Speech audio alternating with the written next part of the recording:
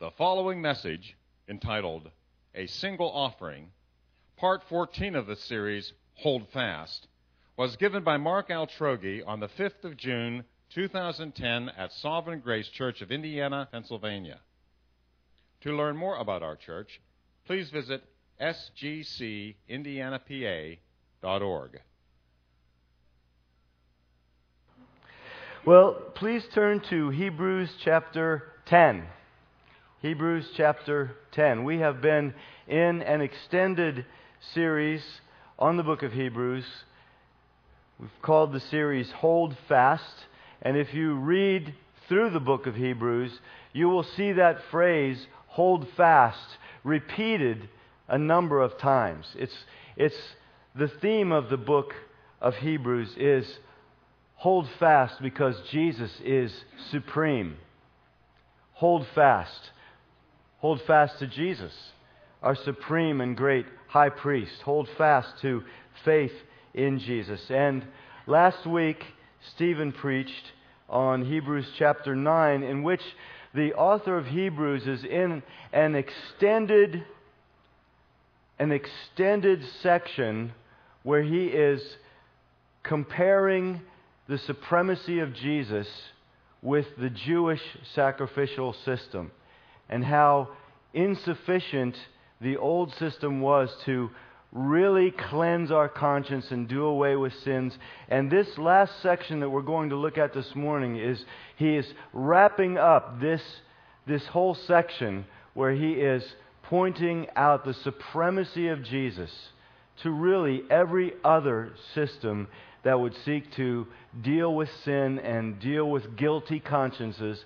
And so that's what we're going to be looking at this morning. And as I studied this week, a main focus in here is guilt. And that was a main focus of the message that Stephen talked about last week. And one of the things that the author is trying to get at is how guilt and awareness of sin hinders us from wholeheartedly pursuing God and loving God. And I was thinking, imagine if you tried to run a race with a 500-pound pack on your back. It would be a constant distraction and a hindrance to you. You wouldn't be able to devote yourself to running because you'd constantly be thinking about this weight on your back. And in a similar way, we cannot serve God wholeheartedly when we have guilty consciences. We can't worship Him fully when we're conscious of sin. And so this morning's passage tells us how God dealt decisively with guilt and sin so that we might serve Him with all our hearts. So let's look at Hebrews chapter 10, and we'll start with verse 1. For since the law has but a shadow of the good things to come, instead of the true form of these realities, it can never, by the same sacrifices that are continually offered every year, make perfect those who draw near.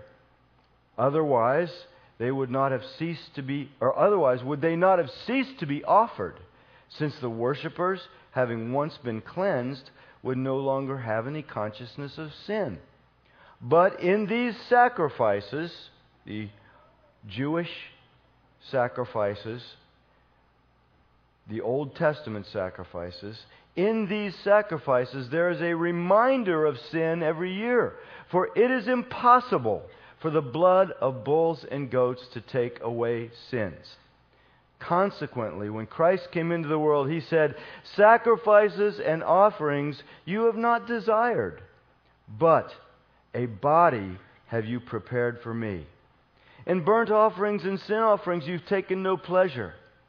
Then I said, behold, I have come to do your will, O God, as it is written of me in the scroll of the book.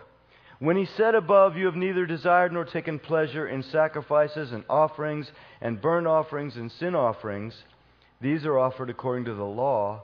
Then He added, behold, I have come to do your will. He abolishes the first in order to establish the second. And by that will we have been sanctified through the offering of the body of Jesus Christ once for all. And every priest stands daily at his service, offering repeatedly the same sacrifices, which can never take away sins. But when Christ had offered for all time a single sacrifice for sins, He sat down at the right hand of God, waiting from that time until His enemies should be made a footstool for His feet.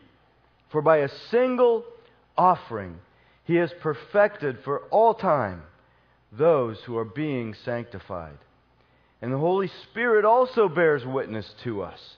For after saying, "This is the covenant that I will make with them after those days, declares the Lord, I will put my laws on their hearts and write them on their minds," then He adds, "I will remember their sins and their lawless deeds no more. Where there is forgiveness of these, there is no longer any offering for sin." Let's pray together. Lord Jesus, I know from studying this week, and just, I know this is really important for us. This is really important for us to understand. It's important for me to understand it. It's important for us to understand it. Lord, would you please, by your Holy Spirit, open the eyes of our hearts to understand your word, to see how glorious it is, to see what you have done for us, Jesus, once and for all. Lord, would you let this message change our lives? I pray that every person who hears it, Lord, that you would change their life. You would let us live in the good of this. Lord, that these would not just be words, but that we would find guilty consciences cleansed by your blood. Lord, we just ask for you to speak to us through your word. And I just thank you that you will, because you love us, because you're committed to us, Lord. You died for us, Jesus. So I know it's your will to help us. And we ask this together in Jesus' name, Father. Amen. Amen. Jesus Christ's perfect sacrifice enables wholehearted devotion to God by cleansing our consciences. I'll say that again. This is what this is all about this morning. Jesus' perfect sacrifice enables wholehearted devotion to God by cleansing our consciences. Jesus' perfect sacrifice is what enables us to wholeheartedly serve God, because He cleanses our consciences. Now, God wants us to serve Him with all our hearts, from the heart. He wants us to be devoted to Him. And anyone who has become a Christian, anyone who has turned wholeheartedly to Jesus Christ, they would say, that's how I want to serve God. I don't want to just go through the motions. I want to serve God with all my heart. I want to be consecrated to God. And God wants us to be consecrated to Him. Following Jesus Christ is to be the all-encompassing, captivating goal of our lives. There's nothing more important. But nothing destroys this heart devotion or trying to follow Jesus wholeheartedly. Nothing destroys or hinders that like a guilty conscience or a consciousness of sin. Just one little illustration would be, you can be here on Sunday morning and you want to worship God with all your heart. And as you begin to worship the Lord, suddenly you remember some sin that you have committed. And then you battle that. And hopefully You can take it right to Jesus Christ and right to His blood right away and say, Jesus, I just thank You that You died on the cross for even this sin. I confess it, cleanse me again, and then worship God. But while you are wrestling with thoughts of guilt, you're being distracted from wholehearted worship to God. There's lots of other things in this world that we if we're trying to do something we really want to do, and yet there's things around us distracting us, we can't do that thing as well. Now, I was thinking about this one time I went fishing by myself at night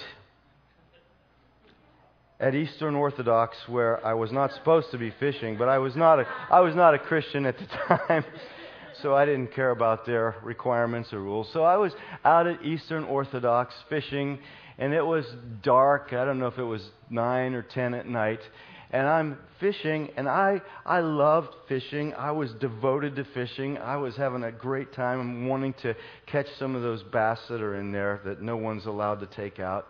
And as I was fishing, there must have been a lot of insects in the air, because I was surrounded by bats. There were just bats flying all around me. And I don't like bats because, as Barney Fife said on the Andy Griffith Show, they get tangled up in your hair and they lay eggs in your hair. So I was fishing. And there's all these bats flying around, and I'm really nervous, and it's just really distracting me from my fishing. And I was wearing a hat, it had a brim on it. I was wearing a hat, and all of a sudden, one of these bats whacked into the brim of my hat. Well, at that point, I said, it's time to go home. I reeled in my line, put it away, and went home. I was distracted from what I really wanted to do by these bats. And that's a picture of what guilty consciences can do when we want to follow the Lord. We want to follow the Lord. We want to worship Him. We want to live for Him with all our hearts. But if we have a consciousness of sin and a guilt of sin, we just can't. It's harder to follow Jesus. And the book of Hebrews was written to Christians who had converted from Judaism, who were being pressured to go back to the old sacrificial system, offering animals, the blood of animals, to attempt to, in some way, cover sin. And the author of Hebrews is trying to show them how the incredibly superior sacrifice of Jesus can really perfect us so that we can follow Him wholeheartedly. His sacrifice really removes sin and its guilt. The Jewish system was a system of sacrifices by which they could experience a temporary cleansing from sin, or a temporary ability to come to God. But the only problem with these sacrifices was that one commentator said that I read, they were only skin deep. They temporarily cleansed, but they didn't go deep enough. The Old Testament animal sacrifices could not actually remove sin or its guilt. Their hearts were burdened down with sin and distracted by guilt, so they couldn't be fully devoted to God. And so the author is saying, don't go back to that. Don't go back to that. Don't go back to anything less than something that can truly cleanse your conscience totally, so that you can have undistracted devotion to God. And so the author is presenting an argument. And the first part of his argument is the failure of that old system of sacrifices to really deal with sin and guilt. And so in verse 1 he says, since the law, and he's talking about the whole system, has but a shadow of the good things to come, instead of the true form of these realities, it can never, by the same sacrifices that are continually offered every year, make perfect those who draw near. He says, this system that God instituted was a shadow of the good things to come. That really means it was foreshadowing. It was foreshadowing the good things that were coming. So that when they sacrificed the blood of animals, that was just a foreshadowing of the great sacrifice of the Lamb of God, Jesus, and His blood that would be shed that would really take away sin and guilt. In the old system, there were priests who offered the sacrifices. But that was a foreshadowing of Jesus, our great high priest, who stands in heaven on our behalf.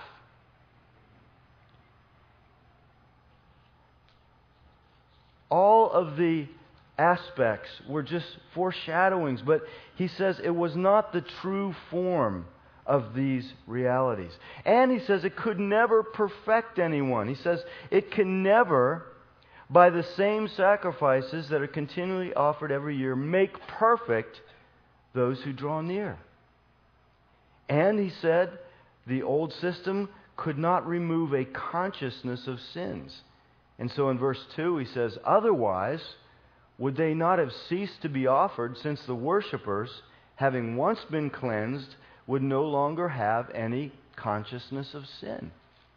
But because people were continually conscious of their sin, and they had to keep repeating these sacrifices, the author says they were not effective. They couldn't perfect anyone. They couldn't remove a consciousness of sin.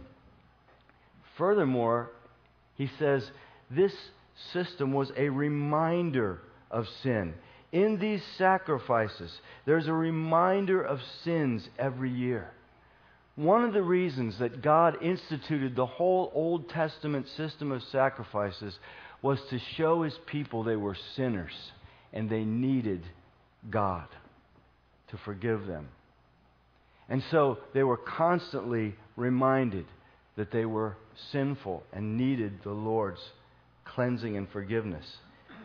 And then finally he says this Old Testament system of sacrifices could not remove sins. Verse 4 says, it's impossible for the blood of bulls and goats to take away sins. Animal blood can't remove our sins against God. And so that's why this one commentator said it was a skin deep atonement, a skin deep offering. And it would be like trying to wash a black grease stain out of white carpet using water only. The blood of bulls and goats just was not powerful enough to cleanse human sin from us. So, we don't need skin deep cleansing. We need total cleansing. We need total cleansing. Any means we try to remove the guilt of our sin apart from Christ's sacrifice will fail. Last week, Stephen mentioned that people try to remove guilt in all kinds of unsuccessful ways. For example, Stephen mentioned that the Hindus bathe in the Ganges River. And they do that in an attempt to get rid of the guilt they're aware of. When I grew up Roman Catholic. And I experienced a lot of guilt at different times in my life for my sins. And I really wanted to be rid of this guilt. It really bothered me. And the Catholic Church said that the way to find absolution was to go to confession, in which you go into a little booth and you confess your sins through a window to a priest, and then he gives you a penance, something like, say, 5 Our Fathers, 5 Hail Marys, and 5 Glory Bees. And if you do that, then you go out, you say that penance, then you would, supposedly, your sins would be forgiven. And I would do that. And I would have a sort of a temporary feeling of being cleansed, but my relief was only skin deep. It didn't really remove my sense of guilt. And I knew that that night I was probably going to go out and do something that by the next morning I would feel really guilty when I went to Mass. It never really cleansed me. Last week, Stephen said sometimes we try to overcome guilt by doing good things. We try to make up for our sins by helping people or by giving money away or whatever. That won't take away guilt. Trying to be good won't take away guilt. Even as I am speaking, some of you may want to serve God, but you have something on your mind that you've done and you feel guilty about. And you would love to be freed from it. Well, what frees us is Christ's wholehearted obedience and His supreme sacrifice. And that's the next thing that the author says, is that Christ's wholehearted obedience and supreme sacrifice is what perfects us. God actually didn't want the Old Testament sacrifices. And so the author says, he quotes a psalm and he says, consequently, when Christ came into the world, He said, sacrifices and offerings you have not desired. And in verse 6 he says, in burnt offerings and sin offerings you have taken no pleasure. God didn't institute the blood sacrifices and the animal sacrifices because He enjoyed that, or because God somehow needed those animals to be sacrificed to sustain Him. No, God didn't do that for Himself. He did it for His people, to teach them something, to show them something, to show us what we really need, to show us that we're sinners and we need atonement. But what God wanted, He didn't really want animal sacrifices. That He really wanted wholehearted obedience. But sin and guilt get in the way of wholehearted obedience. And so Jesus came to wholeheartedly obey God and pay for our sin and guilt. And so He says, but a body you have prepared for me. And this is Jesus talking. In other words, this represents the obedience of Jesus to take on human nature, to take on a human body. Jesus wholeheartedly, freely obeyed God's will and took on a body that would be sacrificed to pay for our sins. And then in verse 7, Jesus said, then I said, behold, I have come to do your will, O God, as it is written of me in the scroll of the book. So what this section is saying is, God didn't want sacrifices. He didn't get any pleasure out of all those animal sacrifices. What He got pleasure out of was the wholehearted obedience of Jesus in taking on human nature, becoming a man, and then being willing to die, to suffer and die as a man to pay for the sins of mankind, pay for our sins, the sins of His people.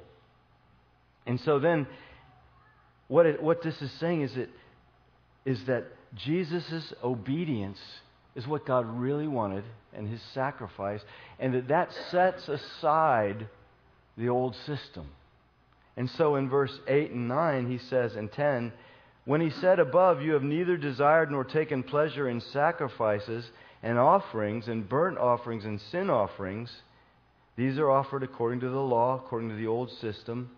Then He added, behold, I have come to do your will. He does away with the first in order to establish the second. And by that will, we have been sanctified through the offering of the body of Jesus Christ once for all. God's will was that Jesus Christ, who was God Himself, become a man, take on a body that God had prepared for Him, and then suffer once and for all to sanctify us or set us apart. The system of sacrifices, that old system, couldn't change anybody. The Roman Catholic system never changed me. Any system of man-made works or atonement apart from the blood of Jesus won't change anything. But Jesus came by God's will. We have been sanctified through the offering of the body of Jesus Christ once for all. The word sanctified is similar to the word perfected. Sanctified means consecrated to God or made holy. So when God sanctifies us, He consecrates us to Himself. He makes us holy. In the Old Testament, in the temple, there were certain utensils and certain things that God said had to be set apart and made holy. They were to be sanctified for use in the temple. And so when God sanctifies us, He sets us apart. He perfects us. He consecrates us to Himself. And when God consecrates us, He gives us hearts consecrated to Himself. That's so incredible. Hearts like Jesus that say, "Behold, I have come to do your will." Hearts devoted to God and no longer hindered by sin and guilt. And so, Christ's sacrifice was all we need for all time. All we need. All we need is the sacrifice of Jesus Christ. I've heard people say at times, I think I need something more than Christianity. I think I need something more. We don't. We don't need anything more than Jesus. And we don't need anything more than His sacrifice to bring us to God, to cleanse our conscience, to fulfill us, to satisfy us. We don't need anything more than Jesus. Don't need anything more than God. And so in verse 11, the author of Hebrews, he's continuing this argument. He's continuing to compare the old system with what Jesus did. And so he says, every priest stands daily at his service, offering repeatedly the same sacrifices, which can never take away sins. See, these priests, day after day, they had to just keep offering the same sacrifices. Can you imagine how many thousands and thousands of animals were sacrificed? Every day, day after day, year after year. And it says the priest stands. They never got to sit down. That means their work was never finished, because that old system just was ineffective. And so they never sat down because they had to keep repeating those same sacrifices, because they could never take away sins. But verse 12 says, "But when Christ had offered for all time a single sacrifice for His sins, He sat down at the right hand of God." It was finished. Jesus cried out from the cross, "It is finished." Once for all. Don't have to repeat this. Don't have to keep sacrificing myself again and again and again and again. It's all done one time. And He sat down at the right hand of God, waiting from that time until His enemies should be made a footstool for His feet. So now His work of atonement is done, and He will bring His rule about eventually and conquer all His enemies. And it says, "For by a single offering He has perfected for all time those who are being sanctified." By a single offering He has perfected for all time those who are being sanctified. Perfected for all times means this: our sins and guilt have been permanently removed because they were laid on Christ.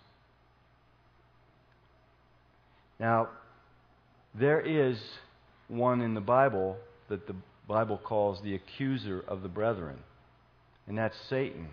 It's the enemy. And he is quick to bring up our sins to us when we fail. He is quick to point out when we fail. He is quick to bring guilt upon us. And that's why we need to overcome him by this truth. When we feel tempted to be guilty for our sins, we want to turn to Jesus and confess our sins and ask His forgiveness. But then we need to say to the accuser of the brethren, "In Jesus' name, My sins have been paid for once and for all. I do not need to wallow in guilt. I don't want to do these things again, but I'm not going to wallow in guilt. Because once and for all, God has perfected us. That doesn't mean that we're sinless now. That doesn't mean that we never sin now. But it means that ultimately He has purchased our final perfection. And we can begin to live in the good of that now. We can begin to experience the good of a clear conscience and knowing that God is not looking at us like we're guilty all the time. I tell you what, when I learned this truth, after my experience as a Roman Catholic, when I learned this truth, I was so liberated. It took me a long time to get this into my brain, that Jesus' one sacrifice perfected me. It took care of all my sins and all my guilt. And so, whenever we do fail, we just need to remember 1 John 1:9 that says, if we confess our sins, He is faithful and just to forgive us our sins and to cleanse us from all unrighteousness. Why can God do that? Why is God faithful and just to forgive us our sins? Because Jesus paid for them once and for all. So if we confess our sins to God, He says, I forgive you. I will cleanse you of all the guilt of that. And the Holy Spirit confirms all this to us. The Holy Spirit confirms that Jesus' sacrifice enables wholehearted devotion because He cleanses our conscience.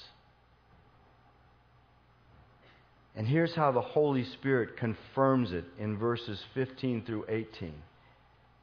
And so the author of Hebrews says, and the Holy Spirit also bears witness to us.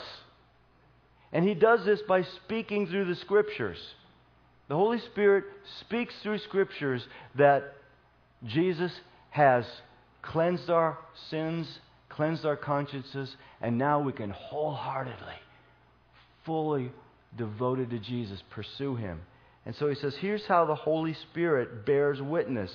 For after saying, this is the covenant that I will make with them after those days, declares the Lord. I will put my laws on their hearts and write them on their minds.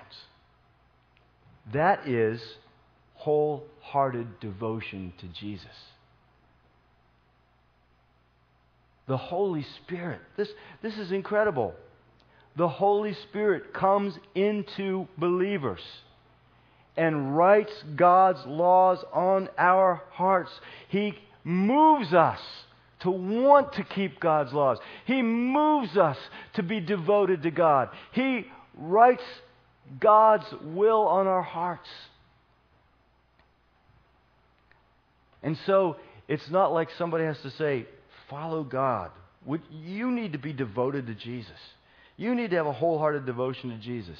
If someone is truly born again, the Holy Spirit will move in their hearts to desire to obey God with all their heart. Now, we battle sin, we battle worldly temptations. There's a lot we battle at times. But deep down, every true believer has God's Word in their heart and wants to follow the Lord. And this is what makes our job as pastors. It's challenging, it's hard at times, but I love this. I love knowing this when I'm counseling a Christian. When I'm counseling a born-again believer, if they're struggling with some kind of sin, or if I'm counseling two born-again believers in their marriage, my foundation is that the Holy Spirit has written God's laws in their hearts, and that at the core of their being, they want to serve Jesus. They want to love Jesus. And so when I'm counseling someone, they're sitting in my office struggling with sin or whatever it is, I'm not thinking, How could you do this? You're never going to beat this thing. Boy, what a loser you are. I never think that. I think here is a born-again child of God who wants to follow God wholeheartedly because the sacrifice of Jesus Christ has taken care of their sins and has removed all their sins and all their guilt, and now the hindrances to wholeheartedly following Jesus Christ have been effectively removed. The Holy Spirit is in them, moving them to follow Jesus. And we're struggling with temptation. We're struggling with a battle against our old nature. But at the core of this person's being, they love Jesus and want to follow Him. That's how I think. So if you ever need to come for counsel or to me or Stephen or Joe, just know that's our conviction. And so when I come in here on Sunday mornings, I think here's a bunch of people who want to worship God with all their hearts. I used to lead worship a lot more often in our meetings, and years ago, before I knew this, I would kind of have a mentality. It was a very wrong mentality, believe me. That I kind of had this mentality that everybody was kind of coming, and they kind of basically had to be whipped into shape to worship God, sort of against their will. So I had this sort of a mentality as a worship leader that somehow I have to kind of whip them up into worshiping God. But then once I understood this, once I understood how great the sacrifice Jesus offered was and what it does in our hearts, how it transforms our hearts to want to serve God, I had a much different view. I viewed everyone as, here comes a bunch of people who want to serve God, and they've had a rough week, and they've been battered down by the world and battered down by tough trials, but deep down in their hearts they want to serve God. And so our job is just, let's try to all lift our eyes up to see what a great God we serve and what great things He's done for us. I don't have to whip anybody into worship. And it's just wonderful. It was so liberating to me as a worship leader, so liberating to me as a pastor. And I so desire as your pastor that you all would experience this joy and liberty in Jesus, knowing this. And so the Holy Spirit has confirmed this. He says, this is my covenant, inward motivation, springing from God. It's what Jesus did. And now He says, they can have this inward devotion because I have decisively forgiven them. So the Holy Spirit, He says, then He adds, I will remember their sins and their lawless deeds no more. And where there is forgiveness of these, there is no longer any offering for sin. He says, I will remember their sins and their lawless deeds no more. Now contrast that to verse 3, where He's talking about the old system. It says, in these sacrifices, there is a reminder of sins every year. So the old system was a reminder of our sins, how much we sinned against God. In Jesus' sacrifice, God isn't reminding us of our sins all the time. God says, I have decisively, once and for all, forgiven your sins and cleansed your consciences.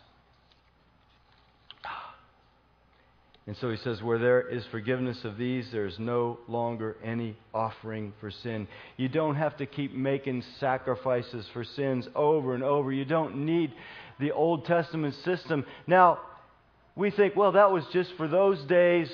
But like Stephen said last week, we try to cleanse ourselves in all kinds of ways. And as I said, as a Roman Catholic, I just felt like I could never be cleansed. And the Roman Catholic Church, and I am not mocking them. I'm just trying to point out with genuine, sincere concern, especially if any of you come from that background, the Roman Catholic Church calls the Mass the sacrifice of the Mass. And they really believe that that weekly, daily sacrifice of the Mass takes away sins. The Council of Trent, a major Roman Catholic council that wrote down documents that are definitive. It's what they believed. It says this: if anyone saith that the sacrifice of the Mass is only a sacrifice of praise and thanksgiving, or it is a bare commemoration of the sacrifice consummated on the cross, but not a propitiatory sacrifice, let him be anathema. Now, what this means, a propitiatory sacrifice, the word propitiation means that which removes the wrath of God, that which covers guilt, that which pays for sins. And so what the Catholic Church says, if anybody says that the Mass is not something that pays for sins, let him be anathema, or that means let him be cursed. And then in the Council of Trent, they also said, this sacrifice is truly propitiatory. And then they said, wherefore, not only for sins, punishments, satisfactions, and other necessities of the faithful who are living, but also for those who are departed in Christ and who are not yet fully purified, is it rightly offered. So the Catholic Church teaches that the Mass, the sacrifice of the Mass, is for sins of the living, and it also pays for sins of people who have died. And that's just completely contrary to the Bible, which says Jesus died once and for all. He doesn't need to be sacrificed again and again and again and again and again. So what do? I think we should give thanks that we know these things. I think we should give thanks that we live on this side of Calvary, that we're not under that old system of sacrifices. I think we should give thanks if you don't feel constant guilt for your sins. If you feel joy in Jesus. If you know that you're accepted by God because of the blood of Jesus. I think we should rejoice. And if any of you here have never turned to Jesus Christ, oh, you need to. His sacrifice is the only thing that would pay for your sins. Otherwise, you must pay for them eternally in hell.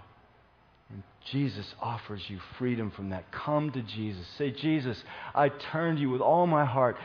Be my Savior. Be my King. I want wholehearted devotion to you.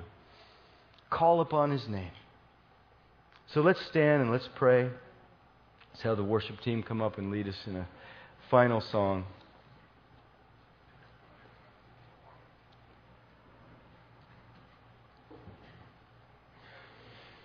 Lord Jesus,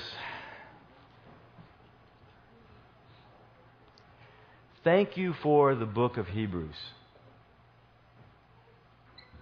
Thank you for telling us again and again, week after week, of the superior, infinitely glorious sacrifice of Jesus. Lord, I pray this morning that you would let us live in the good of this. Let us as a church, let us as individuals live in the good of this. I pray that we would all live knowing that you have perfected and sanctified us. Thank you, Jesus, for what you've done. In your name, amen.